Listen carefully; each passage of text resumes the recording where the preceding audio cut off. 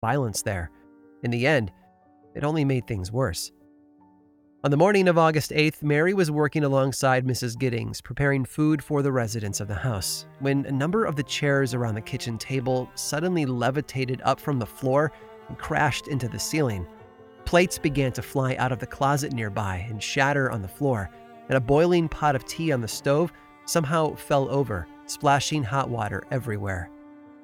Obviously, both women were terrified, as any of us would be if it had happened in our own kitchen. And it continued too. Vegetables flew, lamps toppled, and potted plants leapt out of their spots. So young Mary rushed from the house to find help. When she returned, she had two neighborhood ladies in tow, Mrs. Mead and Mrs. Rowland. As soon as Mary brought them into the kitchen, the chaos began again. Mrs. Mead was so overcome with fright that she reported feeling sick and ran away from the house. Mrs. Rowland stuck it out longer, watching as objects flew from one place to another with no one near them to cause the movement. But eventually, they went looking for additional help.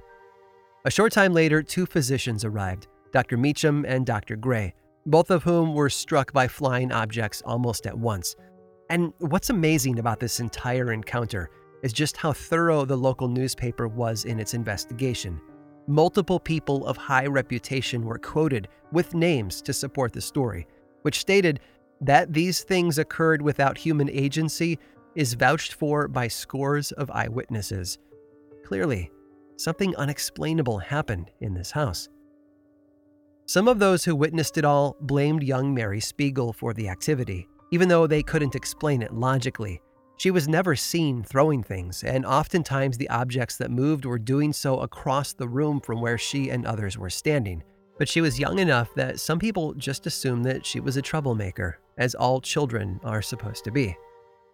Mary was sent home after that, back to her horrible father and life of loneliness and fear. According to the newspaper reports, this drove Mary to try and take her own life, although someone intervened. And taking sympathy on her, Mrs. Giddings invited Mary back to continue her employment there at the boarding house. The moment Mary stepped into the kitchen, however, all of the chaos and flying objects started up again. And no one, either then or now, has ever been able to explain why.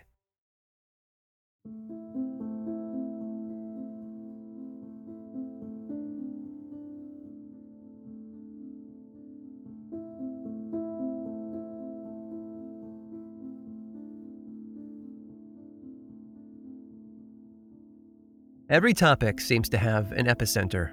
If you want to discuss Civil War history, it's hard to do better than visit Gettysburg. The history of human flight, you better visit Kitty Hawk in North Carolina. And if you were interested in exploring Wisconsin's paranormal reputation, most would tell you that Whitewater was the place to be.